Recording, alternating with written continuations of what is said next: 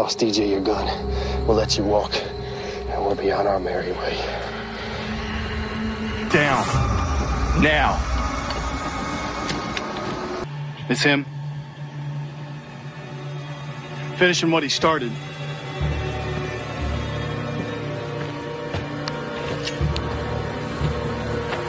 Hey, stop. It's gonna go too far. Come on.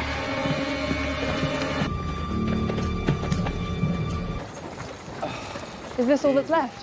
Whoa.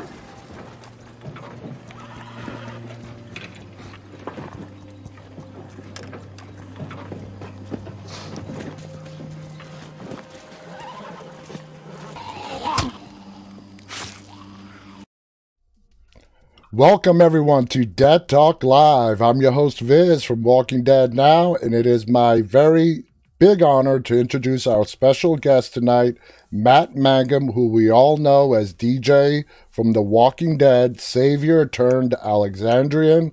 Matt, welcome. Thank you so much for being here. How are you doing tonight? I'm good, man. Thanks for having me. What's up, everyone? Everyone is a lot of hearts coming in. We're all lucky and happy to have you here with us. So let's just go ahead and get started. I mean, your introduction onto the show was in the mid-season 8 finale. That's the infamous episode where Carl got bit, the Saviors got loose from the sanctuary. To say it was monumental and chaotic would be an understatement. What was your experience like having that be your first episode on the show? Oh man, that night was a ton of fun. You know, I did a total of 16 episodes on The Walking Dead, and that was the only episode that I had an overnight shoot. So I don't know how I lucked out with that, but that was my only one. So whenever I have overnights, man, it takes me like 3 days to prepare for those. Like I got to start staying up late, and it's getting close to my bedtime right now. Man. It's like you got me out late, so it takes me a couple days to prep for those overnight shoots. You know, and people may not know. You show up for work at 6 p.m. and you're there until 7 a.m. when the sun rises. Wow! But dude, that was a great night. I remember I hopped in the van at base camp with Andy, Andrew Lincoln, as everybody knows who that is. And just started talking with Andy right off the bat, and he was overly excited and happy for me that I booked the part and to be there. I mean, I had no idea what DJ was going to turn into at that moment, but that's just a testament in itself to who Andrew Lincoln is. And then we get to set and you get to watch everything blow up. I mean, what kind of night is that? You get to see, you know, the church in Alexandria blow up. We blew up a couple cars, and that was real pyrotechnics. That wasn't CG stuff. So, yeah, that was a fun night. What was it like? I know Michael Satrazemis directed that episode. What was it like having him be your first director on The Walking Dead? Oh, dude, Satrazemis is great. I think I ended up doing I know 2 episodes with him, maybe 3. But I had met Satrazemis before that. Like we'd crossed paths in the Atlanta film community. I mean, it's a big community here, but the Atlanta people is kind of it's a group where people know each other. So I had crossed paths with Satrazemis before, and it was great. It was. I love Satrazemis. He's one of my favorite directors. He does a lot with Fear now too. Oh yeah, he's an executive producer on Fear now. So you were on the set with Andy's last. Well, you were on the show still. Let me not jump ahead of myself. During Andy's last episode, what was the atmosphere like? If you were on set, you know, during those 8 days when they were filming that episode, what was the atmosphere like around the set, around the cast members, and so on? I wasn't in Andy's last episode. I was in the episode right before it and right after it. So, I mean, obviously everybody knew it was coming. I think it leaked that he was leaving right before we shot that episode. I mean, the feeling around the set was, Like everybody when they heard it, what's the show going to be like without Andrew Lincoln? I mean, Norman's great, Jeffrey's great, Denai's great, but I mean, you think of The Walking Dead, you think of Andrew Lincoln. Exactly. And so I think everybody was just kind of in that mode of wondering what it was going to be like. But luckily, we have great writers, and Angela's an incredible showrunner, and as a fan of the show, I've been watching the show from day one. Awesome. So as a fan of the show, I was very excited to see that first episode, 906, after Andy left, and thought it was a killer episode. I mean, they hook you right at the end of 905 when the group runs into Judith in the woods, and you don't know who she is, and you find out. Like, I remember reading that in the script and just being like, "Oh, that's so good." Everybody wasn't sure what to expect, but I've said this before, like The Walking Dead is kind of a well-oiled machine, and a lot of that is because of Andy and what he's done, and so it kind of just kept running, I totally understand. Now, I'm sure they threw Andy a big going away party. Did you attend that? What was that bash like? The going away. I don't know. I wasn't. Usually, that kind of stuff happens during lunch. Like when you're on lunch, birthdays are celebrated, cakes are rolled in. So I wasn't there I didn't shoot that episode, so I don't know what it was like. So that sucks. Oh, that does suck, man. Yeah. Oh, man. But I mean, obviously, I think everyone had confidence in the show and in Angela and in the writers and in the group that was there for season 9. Yeah.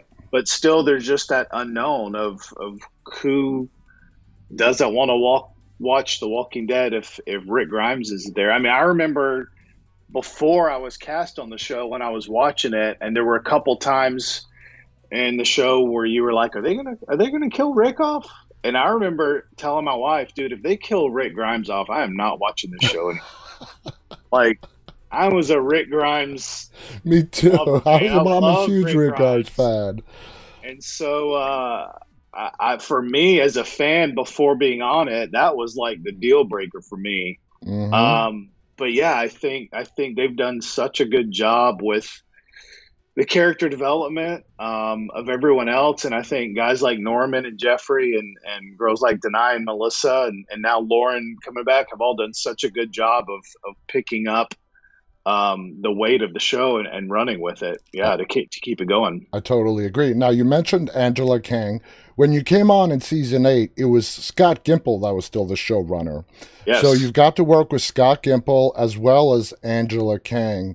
Both great showrunners. Yep. What would you say is the biggest difference on how they run the show between those two? I mean, I can only speak from an acting aspect, of course. I'm sure the writer's room and all that stuff is different in the way they run it. From an actor's perspective, we had a little bit more freedom under Angela. Scott ran a pretty tight ship. As far as dialogue, even down to the every word.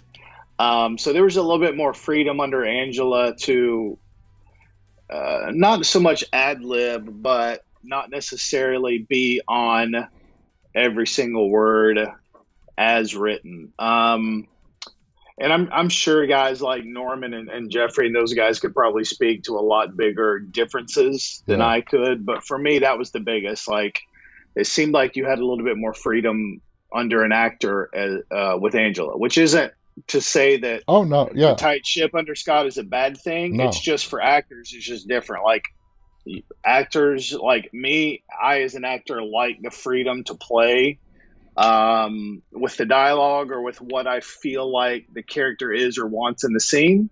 And sometimes as an actor, you're on a show where that's a tighter ship, and sometimes you have that freedom. So it's not a good or a bad thing. It's just the difference of leadership. Exactly. I totally understand. Now, you said you were a fan of the show before you got the role. Of course, you were on the show. Did you continue watching after your time on the show ended?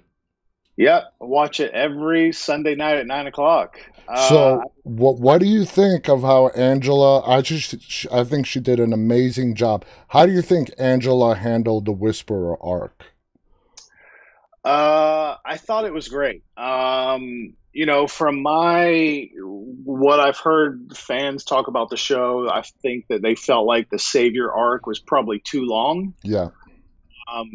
And so I think it was good for the Whisperer arc to be what it is, what it was. Yeah, I think they did it great.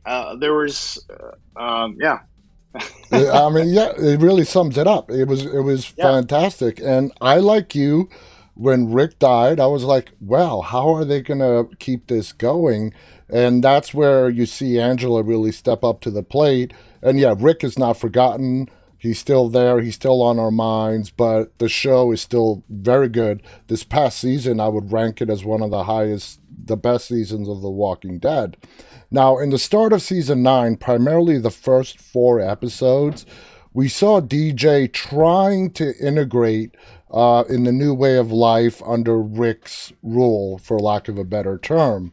Right. But you were not taking everything he was throwing your way, or what they were throwing your way. In fact, Elizabeth Ludlow, Arat, had to step in several times and stop you, say, we don't want to do this. What do you think bothered the Saviors that were trying to integrate the most about their treatment from Rick and the gang? What bothered them the most? Well, I think the Saviors were really, the surviving ones were really all about integrating. And I think what changed their minds is when, I think maybe it was 902 or 903, when Saviors started disappearing and dying. Yeah. And so that right there was the key to them, that, hey, we're doing everything we can to integrate with your people, but something's not right. Like, one of your people is picking us off. And at that point, as much as they wanted to integrate, they just didn't feel safe. Yeah. And so I think, not that DJ was against Rick, but he was in that group with Jed where they just didn't feel safe, and they felt like they deserved to be able to protect themselves. They didn't have any weapons. All their weapons were taken away from them. Yeah.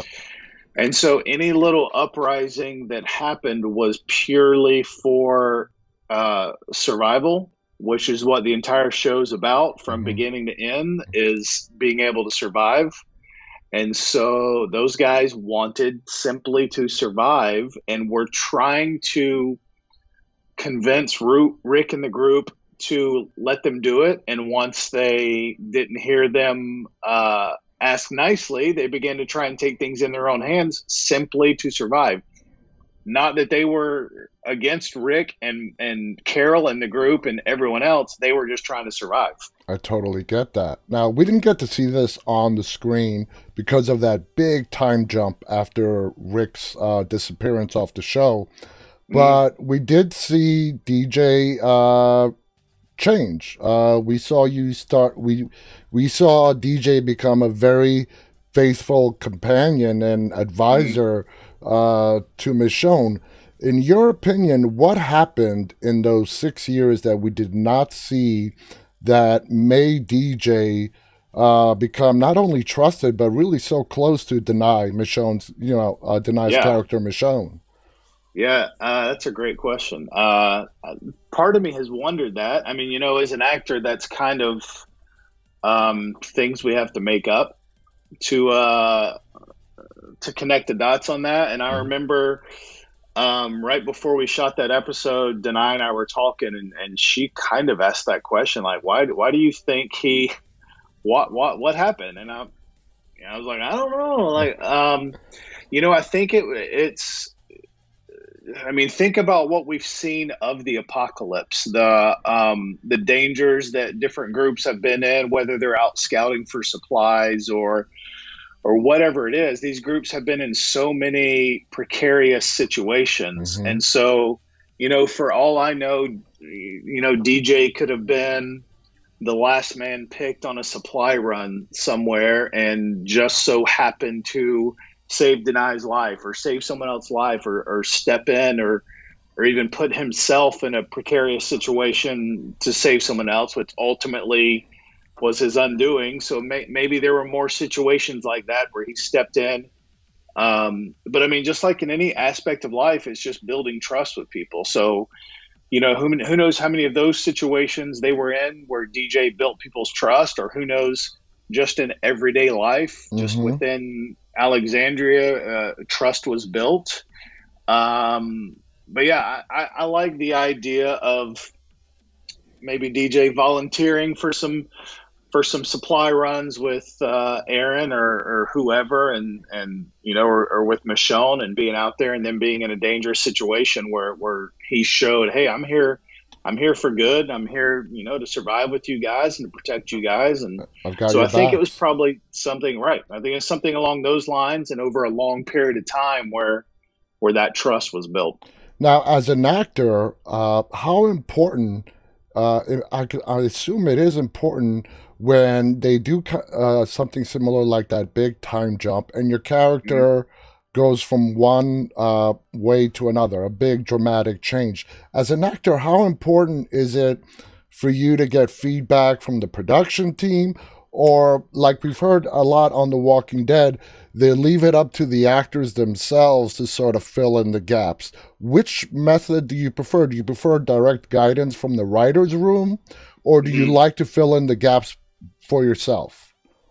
As far as any kind of like a backstory or something like that, I enjoy tidbits from the writer's room. Like, I like if they have any ideas, them giving it to me, but ultimately I kind of like to develop that on my own. Okay. And as far, and I was trying to think of another way something else to add on to that. Ultimately, I like adding that stuff on my own. Okay. I mean, we are acting and playing a different character is such a creative thing anyway.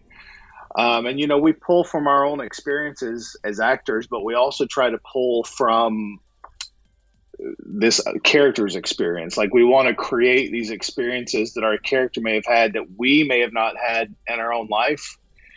And so that's part of what I love about acting so much, is getting into the mindset of someone that's not me and being able to kind of portray that. And so I like guidance. I like some ideas from the writers or the director, but ultimately I think I kind of like coming up with that on my own. I think that's part of the fun of the job. That's awesome. Now let's go to that infamous Kingdom Fair massacre where DJ met his end. Not only you, a lot of characters met their end. We don't get to see that barn scene where the slaughter happens, except through some various flashbacks as the episodes progressed. That whole sequence with the flashbacks and all that, how long did that whole sequence take to film? Are you talking about the season 10 flashback where we actually see DJ about to lose his head, or are you talking about the actual barn stuff? Well, season 10 with Dante, played by Juan Javier, and the PTSD that Siddiq is going through. The little barn scene that we did that you end up seeing, it was, I mean, you know, I'm sure a lot of people know filming is ridiculous. Like, a 2-minute scene can be an 8-hour night. That was that season 10 barn scene with Juan was, I don't remember, that was a decent night, 5 or 6 hours. That was actually the last day of filming of that episode, which Michael Cutlitz directed. And so usually on the last day of episodes, you're doing all kinds of just pickup stuff and last minute scenes or things that you got rained out or whatever. So that was kind of the last day of shooting. And honestly, man, Avi Nash just absolutely was unbelievable that night. I mean, that guy was in such a place to be able to because we did all of his coverage and his close-ups and shots first with Dante right behind him. And I just remember Avi being in this place for hours of coming up with that scene. And he just did such an incredible job. but yeah, that was a good 6 or 7 hour shoot, and there was a lot more to it, which is the downside of TV is that time crunch. So there was a lot more of the Whisperers kind of dragging DJ in and throwing him down on the ground right before you see Alpha behind him. I would have loved to see that. Yeah, it was great, man. I was, Cutlet said that it was going to be super quick cuts and real fast through Siddiq's flashbacks, but I was hoping that one would get a little bit more coverage. But yeah, it was a good long night, and yeah, a lot of it ended up cut, which sucks, but that's how it goes. So Juan Javier Cardenas, yep. He came in season 10. Your last episode was season 9. So while you were there in 2009, you actually got to meet and do scenes with Juan Javier. Yeah. Wow. Yeah. Okay, I did not know that. Crazy. Yeah. So we actually, the whole scene of Dante holding Siddiq and making him watch. I mean, we shot all of that on the flashback where you actually see DJ about to get decapitated. And you see it right up to Alpha bringing the sword down on his neck. So yeah, I got to spend the night with Samantha and Avi and Juan, and yeah, got to work that little scene out, which was a lot of fun. Sounds like a lot of fun that night. Now I've seen a lot of pictures of you having a lot of fun with your little dummy severed head. Was that just a way for you guys to keep things light on the set on such a dark scene that you guys were filming? Yeah, I mean, I think, I don't know if it was anybody's intentions to keep it light, but I mean, how often do you get to hold a severed head of yourself? So I think everybody had a little fun. I mean, I think if you go to all 10 casts that were decapitated that night, you'll find a picture somewhere of them doing something with the head. I mean, it was just such a bizarre thing to see. And, Nicotero and his guys did such an amazing job of making those things look just like us. Did they actually do a cast of your head for that? Yes, they did. Wow. So we all found out about it about 3 weeks ahead of time, which is about 2 episodes before we actually shot it. Because you had to go in, everybody had to do the head casting, and which, they just pour the slime over your head, which gets really hard. And then they cut an incision up the back and pop your little mask off. And so we had to do that, and then do a lot of special effects photos and things. So, but when you actually get up there to shoot some stuff and they break the head out of the box and you get to see yourself, I mean, it's a pretty wild experience. So I think everybody enjoyed getting a couple shots with that. Now, let me ask you a question. When you saw the finished product on the screen, did it freak you out? It didn't. I have this weird ability to separate from myself when I see me on screen. I mean, like I said, I've been watching The Walking Dead since day one. So to be a fan of the show and watching it, and then all of a sudden start to see myself on it, there's this weird break from reality where I kind of don't even process I'm watching myself. It's hard to explain unless maybe you've been in that situation or somebody's in that situation where you see a video of yourself and it's hard to think that that's you. Yeah, after every night when I do my show and I have to do my post-production, I don't like looking at myself. It's a weird thing. I'm a bit like that. Like when I'm acting and we're shooting it, I don't like to go watch playback on the monitors. Like a lot of directors will play the scene back, and a lot of the actors will go watch the playback on the screen to see what you just shot. I don't like that. I try to stay away from that. I think I judge myself too much, or I may make acting corrections based on what I see that aren't the corrections that I should make. I mean, I can shoot a scene as an actor and I hate it, and the director's like, no, we love it. That's exactly what we wanted. We got it. And so I try to stay away from that. And so when I see the final product, I know that the director has chosen the best take. or what they deem as the best take, or at least that the actor gave the director what they wanted, which is our ultimate job, is to give the director what they want.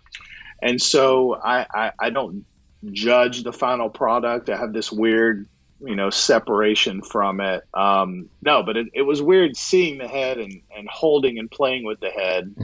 But, when you see the final product, it's usually pretty good. Like, it's not too weird. Okay, that's good to hear. And that thing, the way you do it and watching it, it sounds like a big asset that you have as an actor to be able to do that. Now, you grew up in the Atlanta area, and being a fan of the show since 2010, how many times prior to landing DJ did you even audition for any other roles before that? Yeah, I had. It was funny, about season 3 or 4, I thought to myself, why haven't I ever auditioned for this show? I get a lot of auditions, and a lot of times I shoot stuff and send it off, and most of the time I can't even tell you what I've auditioned for. And then I started thinking about it, and I was like, you know what? I think I auditioned for the pilot. And so I try to save a lot of my auditions so I can just, as an actor, you see how you grow and change. And I went back and I actually had read for a soldier in the pilot of Walking Dead, which was a little wild to think about. But then I went years without reading for it. Season 6, I started reading for it. I think I read for 2 or 3 roles in season 6. I read for about 2 or 3 roles in season 7. And at that point, as an actor, like when the same show keeps calling you back, you realize that they like you. Yeah. They like what you're doing. And so they're just kind of trying to find a place to fit you in. Gotcha. So I felt like that with The Walking Dead. And I've said this before, man, I was super clean cut. I mean, like no beard, super short, clean cut hair. And my manager at the time was like, why don't you just quit cutting? Don't cut your hair and don't shave. And let's just see what happens. And so I did that. So beginning of season 7, I read, and I think for almost over a year, I just grew my hair and beard out. And I read again at the beginning of season 8 for what ultimately was DJ. But I got a call like 3 months later from my agent and said, hey, are you available? Show wants you to see if you're available to shoot for them. And I was like, I haven't had an audition in a couple of weeks. Like, I have no idea what this is. So yeah, I'm available. What is it? And she said, oh, it's The Walking Dead. And I was like, oh, yeah, I'm available. And she said, yeah, they're going off of your audition that you did like 4 months ago. So I had like a year and an additional 4 months of just growth. And so I tell people I looked homeless. But that's what they're going for. Yeah, and that's what I ended up getting. That's when I ended up getting DJ. And so that's why that first sight of DJ, just got the long hair and the big beard. And I kind of was working on that specifically for The Walking Dead because I felt like they were trying to fit me in somewhere. So I tried to meet them halfway, for lack of better terms. Well, it worked out, and we're all happy that it did. Now, we lost a lot of characters during that massacre. First of all, what kind of a going away dinner did they give yourself, Alana, Caitlin, and all the others that were lost that day? Did they throw a dinner for you, what they call the death dinner, for you guys, or what? What was that like? You know what's funny? I can't even remember what we had for dinner that night. Because you were hammered? Maybe I can't even remember. Your big dinners for shooting are usually day 1 and wrap day. That's when it's like steak and lobster, and so everybody wants to work on day 1. Everybody wants to work on wrap day at the end of the season. I cannot even remember what we had that day. I couldn't even begin to tell you. That was one of my longest days of shooting. That may have been a 14 or 16 hour day. Wow. Because we all got there in that morning and shot everything. We had to do all kinds of special effects stuff where you actually saw all the heads up on the hill, and then they shot the group actually coming up to the posts and all the heads. And then later that night, we shot all the barn stuff. So all that was done in a very long day. Yeah, so I think a lot of it's a blur. I can't.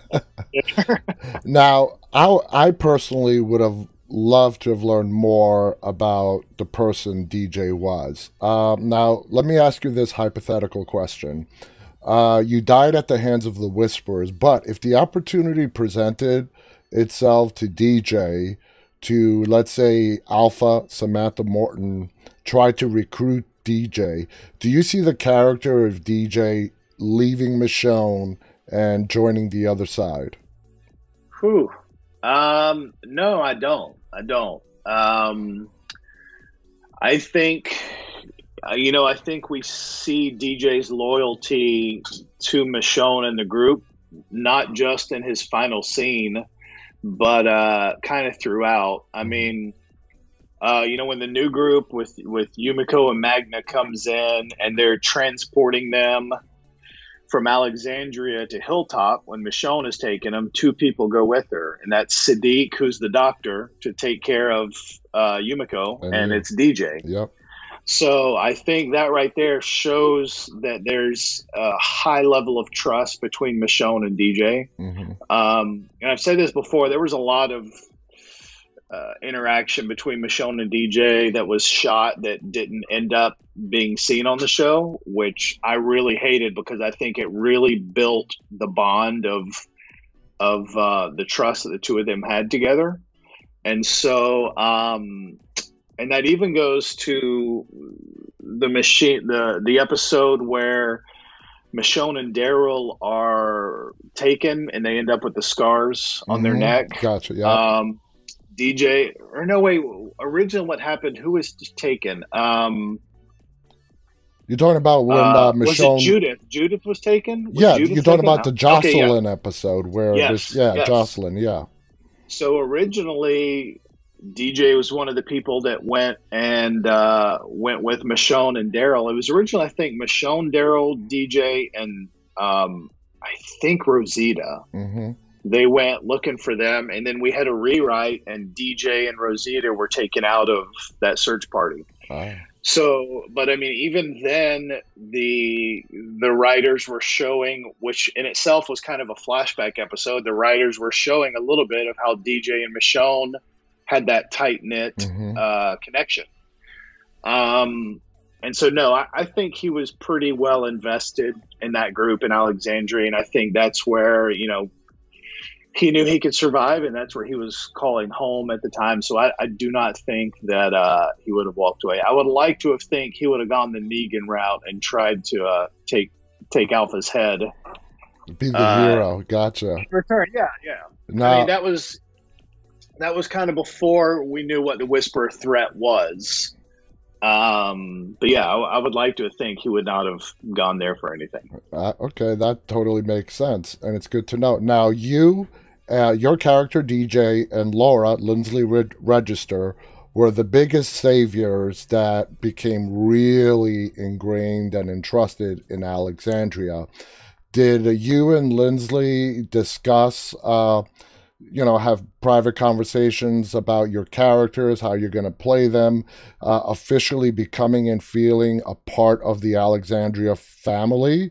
Did you two talk about it, discuss it at all as to how you guys are going to play off each other in any way? Yeah, a little bit. I mean, I love Lindsley, by the way. She's one of my favorite people. She's great. Yeah, she is great. For us as actors and a show that's as secretive as The Walking Dead, like, we don't find out certain things until we get the script. And so for both of us, I remember getting the 906 script, and when I was reading it, when the group enters in to the community, and it says in Alexandria, head of security DJ runs with Siddiq and I was like, wait, what? And I flipped back a page because we all knew it was the time jump, but I had no idea what was going to happen to my character. Flipped back and read it again, and I think it actually said former savior DJ, and I was like, what? Yeah, from former savior to head of security. Yeah, and then Laura Lindsley's character was on the council at Alexandria. And so, yeah, we had some talk just about that and what a wild.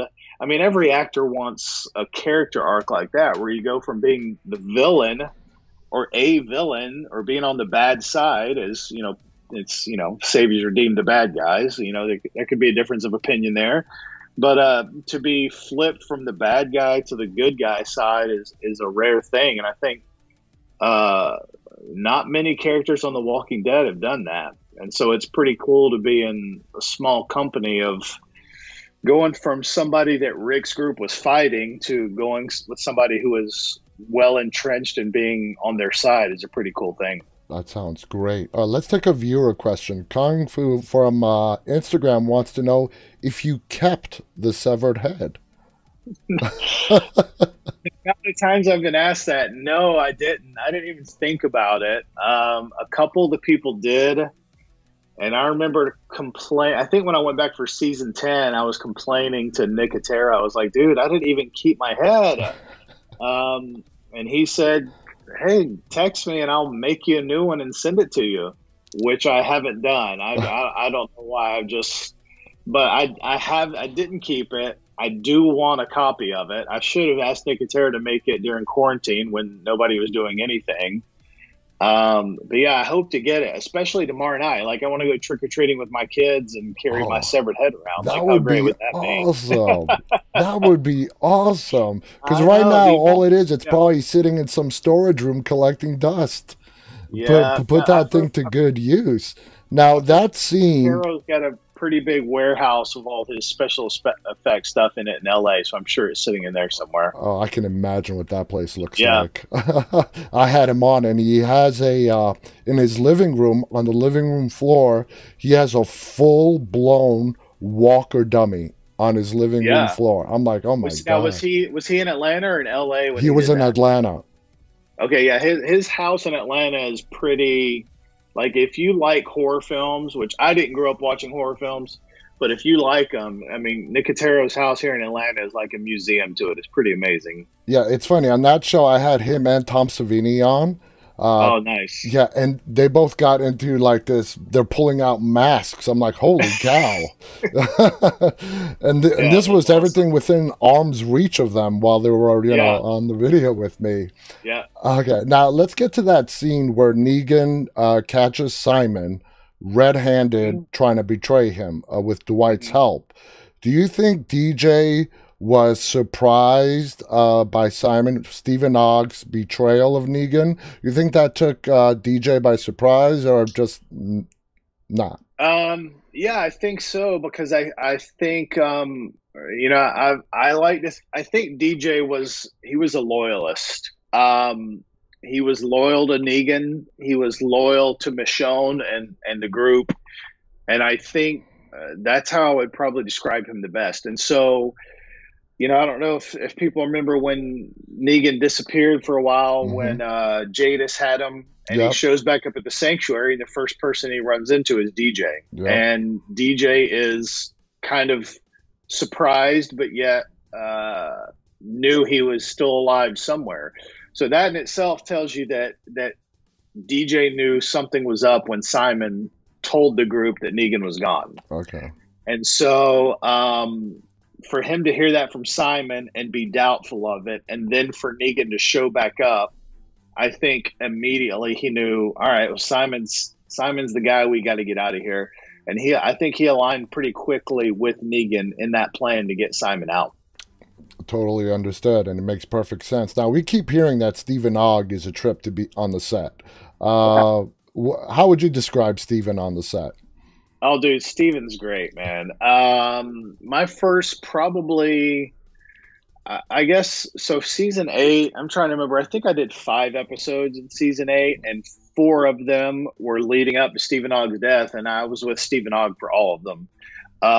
So he and Jeffrey are 2 of the people I got to be with the most when I first started shooting. And Stephen Ogg was great. And he was also my first experience of being on the show and having a cast member die that I'd gotten to know and gotten close to. I knew it was a regular part of the show, but that was the first time that I had experienced that. Yeah. And I was like, no, dude, I don't want you to go anywhere. I like you. Yeah, Steven's a lot of fun though, man. He's such a big, brawny, strong dude, and puts off. You know, when you see him on the show, he puts off this badass character that you're scared and nervous to be around. And you know, he's just nothing like that. He's just one of the nicest guys, and super funny, and a big personality, and a lot of fun to be around. That is awesome. Now, yep. Stephen Ogg and JD Morgan seem, from what we see, you know, as fans and viewers with them in interviews, they seem to have very similar off-screen personalities. Would you agree or disagree with that off-screen? No, they're pretty similar. I think, in my opinion, JD might be a little bit wilder and funnier than Steven is. What's always impressive to me about like that is, yes, as we mentioned at the beginning, I'm a big Rick Grimes fan, but I was a huge Negan fan when he came onto the show. Like I think JD is so freaking good in that role. I love him. And so, you know, seeing that Negan persona and then getting on set and meeting Jeffrey is two completely different people. And what's great about that is it tells you how it makes you realize how good of an actor he is. Mm-hmm. When you meet people and their personality and persona is the complete opposite of who they play, it really shows you how good of an actor they are. And yeah, JDM he's funny, man. He's a lot of fun. But yeah, they're pretty similar, but JDM might be a little bit more rambunctious than Steven is. Well, that's good to know. Now, when you got the role of DJ, did you know off the bat how long you were going to be on the show? No, I had no idea. And that is kind of, I guess, what The Walking Dead is all about. Mm-hmm. No, when I got it, I thought it was one scene, one episode. I just shot my wad on The Walking Dead, and I'll never be back again. So I had no idea what it would end up turning into, which kind of makes it a lot more fun, a lot more special. That sounds about right. Now, if you were to rewrite DJ's death, what would you change? Man, it's hard. He went out epically, which is, I think, what any actor could ask for. I was a big fan of the show. I was never into the comics. Mm-hmm. Once I got onto the show, I started diving into the comics a little more, especially when I knew I was going to be in season 9 and more of the Whisperer War. I started kind of diving into the comics even though DJ wasn't a comic character, I just kind of wanted to see what the possibilities were. And so if I could change it, I would have liked to have seen DJ through the Whisperer War, mm-hmm. at least be a part of it. I'm not going to say I wish I could see him die in the Whisperer War, because I wish DJ could have, made it to the end. Now that we know the show has an end, it would have been nice to see him. But if I had to pick another death, it probably would have been somewhere in the Whisperer War, like maybe going out, saving Michonne, or someone else in the group that he was close with. I think would have been a good way to go out. But man, you can't get more epic than the Pikes, I don't think. No, you can't get more epic. And from what we see in the flashbacks, he went out kicking and screaming, still trying to save himself and the people that he was with, his friends. Now, you said you were notified like 3 weeks before that your character was going to die. Did you also find out at the exact same time who was leaving with you at that same episode? I didn't find out from Angela. I honestly don't remember how I found that out. Like I think I've said this in other interviews. I remember Kari being a little nervous about going out because Ezekiel is one of the heads in the comics. So I remember him having some relief when he found out. I don't remember exactly how I found out everyone. Probably just when you go back on set and are shooting and people just start saying, "Oh, dude, it's going to be, by the way, Tara's going out," or I don't remember how else I found out. Like for me, the Highwaymen was new. I didn't know that they were going to be, I think came in the episode before the Pike episode, so those guys being thrown in was kind of a wrinkle to us. But yeah, I think it was just kind of after getting the phone call, you show back up on set, and hair and makeup trailers where all the gossip happens. I mean, hair and makeup trailers where you find everything out. Oh, that's awesome. So I think that's probably somewhere in there they started listing off, but I don't remember exactly. Okay. I mean, did you have any talks with like Alana or Caitlin about it? After they found out. Yeah, we all did the day of, like, because that was such a long day of shooting, and it was so unique because, like, they were taking us one at a time out to the location to shoot the stuff on our head with the heads on the Pikes, and I think I posted a picture of it before, like of. I think Nicotero took the picture actually. Like you see us, the actors, and they put like a green screen scarf around our neck, and then right here, like 3 feet next to us, was our severed head on a Pike, and they were kind of shooting in between the two of them. So they were taking us up one at a time, shooting that stuff. So and we were all kind of wandering to each other's trailers, just having some conversation about the whole thing. Because like I said, it was a long day. And I think I was one of the first heads they shot, like first thing in the morning. And I maybe had like 8 or 9 hours to kill before we got into the barn stuff. So yeah, it was just, hanging out in people's trailers. And that was, my last day. So, we had like a bunch of the other guys like Yumiko that Eleanor plays, and Nadia, who plays Magna, were there, and I got really close to them. So I spent a lot of time just hanging out with them on the last day of shooting, and yeah. So we all eventually made our way around to each other and had some conversations about it.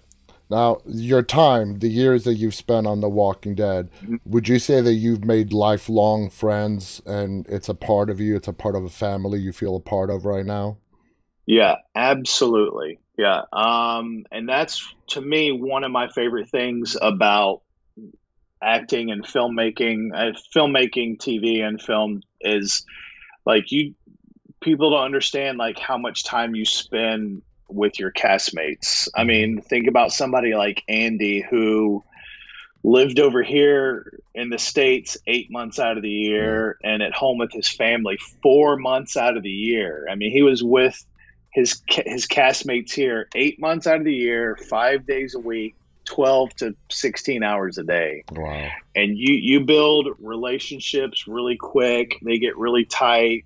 If you're put up in a hotel, you're put up in a hotel with all these other actors, and you go grab a drink at night after a long day of shooting, and you're with these people a lot. And so you absolutely build some lifelong friendships. And that's one of my favorite things about the business. Like, I love the acting aspect of it, but the relationships that you build is pretty special. That is great. And it does sound special. Now, Eleanor last week mentioned about the ghost of Andrew Lincoln still being on the set after he was gone. Did you notice anyone stepping up, trying to fill his shoes as part of, he used to be the big welcome wagon for any newcomers. Did anyone else try to fill those shoes, or was it a collective group of people that came in to step into that role? It's both. Norman absolutely has stepped up and filled that role. And, much like Daryl, who is kind of the unassuming leader, like Daryl will very easily defer leadership to Rick. Yeah. And I think that's Norman. I think Norman would very easily defer it to Andy. But when the need is there for someone to step up, like Daryl, Norman does that. And Norman has absolutely stepped up and taken that spot. At the same time, it's also collective. I mean, you have guys like Jeffrey, Denai, when she was still there, absolutely stepped in and filled those roles. Lauren Cohen, now that she's back, I know that she will step in and fill out those roles because that's who she was before she left. So it's a little bit of both, but I think Norman was the person for it to easily fall to. Yeah. And he didn't have to take it, but he did. And he stepped up and has helped carry that. There were a lot of days where I would go to shoot and Norman wasn't on the schedule, but you get there and you see his car there or his truck there or his motorcycle there. And so he did a lot of showing up on days he wasn't even scheduled to be there, which is kind of what Andy did. Yeah. And I think part of that was just to support the cast and to see everyone. And that's awesome. You know, he's away from his family too for 8 months. So this is your family. So you want to come hang out with everybody. And that's all. Yeah, Norman's definitely stepped up. That's awesome. That shows a lot of dedication. Now you and Denai, Michonne, had a lot of great scenes together. What was your work relationship with Denai off camera? Did you guys become good friends? How would you describe that relationship? Yeah, we definitely got close. And what I really liked about it is I think I briefly met Denai season 8 when DJ was a savior. I briefly met her. We didn't cross paths a lot because even when you don't have scenes with people, you'll cross each other in the hair and makeup trailer or at lunch. And actually, when I met Denai was the season finale of season 8, which was All Out War, because you had everybody there. You had all the saviors there. You had all the races. So that was the first time I met Denai. And the first couple episodes of season 9, we didn't really cross paths with each other. So when we really met was for 906, which was right after the time jump. And so from there on, I think I had 4 or 5 straight episodes with Denai. And so when you are filming with people, you have a lot of time with those people. I mean, you're together that entire day. You usually eat lunch together. And so we went, much like our characters, we went from not having any kind of a relationship or knowing each other to just being with each other all the time. And so, yeah, I'm very fortunate to have gotten to know Denai. I love Denai. She is, she is such a powerhouse in every aspect of this business. And I describe Denai to people like she's got this thick outer shell. And I think you kind of have to have it to protect yourself in this industry. And I like to feel like I cracked through that shell and got to know her and got some good personal time and personal conversation with her. And love her, man. She's going to do huge stuff after The Walking Dead. Oh, yeah, definitely. Now, this is an interesting question, and I think so at least. Since you've been a fan of the show since the very beginning, 2010, which past character that was no longer on the show when you came on, character, actor, would you have just loved to share a scene with, but because they have left or died, you did not get a chance to? That's a hard one. I think someone has asked me this before, and I think my answer was Abraham. Oh, Michael Cudlitz. Part of it is because I think outside of Negan, I think Abraham had some of the best dialogue of the show. Absolutely. I mean, all the way down to "Suck My Nuts," which I think was his final. That was his final line to Negan, wasn't it? It was, and it was ad-libbed. Yes, it was. And so I think he had some of the best dialogue outside of Negan, and he was just such a badass in that role. And I like to think DJ was a badass, and so I would have loved to have seen the two of them together.